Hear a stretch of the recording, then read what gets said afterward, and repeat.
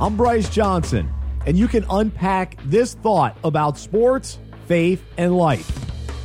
With the Philadelphia Eagles winning last year by playing an aggressive and fearless style, the league has taken notice. Tim McManus wrote an article for ESPN.com with the headline, "Going for It. Aggressive-minded NFL follows in wake of Eagles' success." ESPN Stats and Information says there have been 59 two-point conversion attempts so far this season, which is the most through Week 7.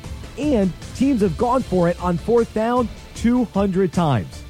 Coaches show confidence in their offense when they decide to take these calculated risks, and the aggressive approach invigorates the whole team.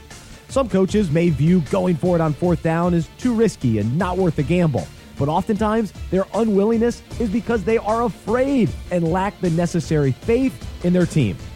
As followers of Jesus, faith is at the core of everything we believe. The Bible says, without faith, it is impossible to please him. For whoever would draw near to God must believe that he exists and that he rewards those who seek him.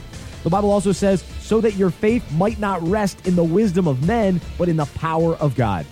As we walk closely with God, there are key moments in our lives when we must exercise a deep faith and make choices which outsiders may view as risky, not normal, or taking a gamble. In these moments, we demonstrate our faith in God by obeying what he is clearly leading us to do. We don't act irrational or unwise, but in faith, we boldly go for it. When we step out in faith, we reveal that our trust and confidence is in an all-knowing, loving, and powerful God. Today, instead of playing it safe, let's take a faithful risk forward. Let's choose to see what amazing things God does when we decide to really go for it. I'm Bryce Johnson, and you can unpack that. For more faith in sports, visit unpackingit.com.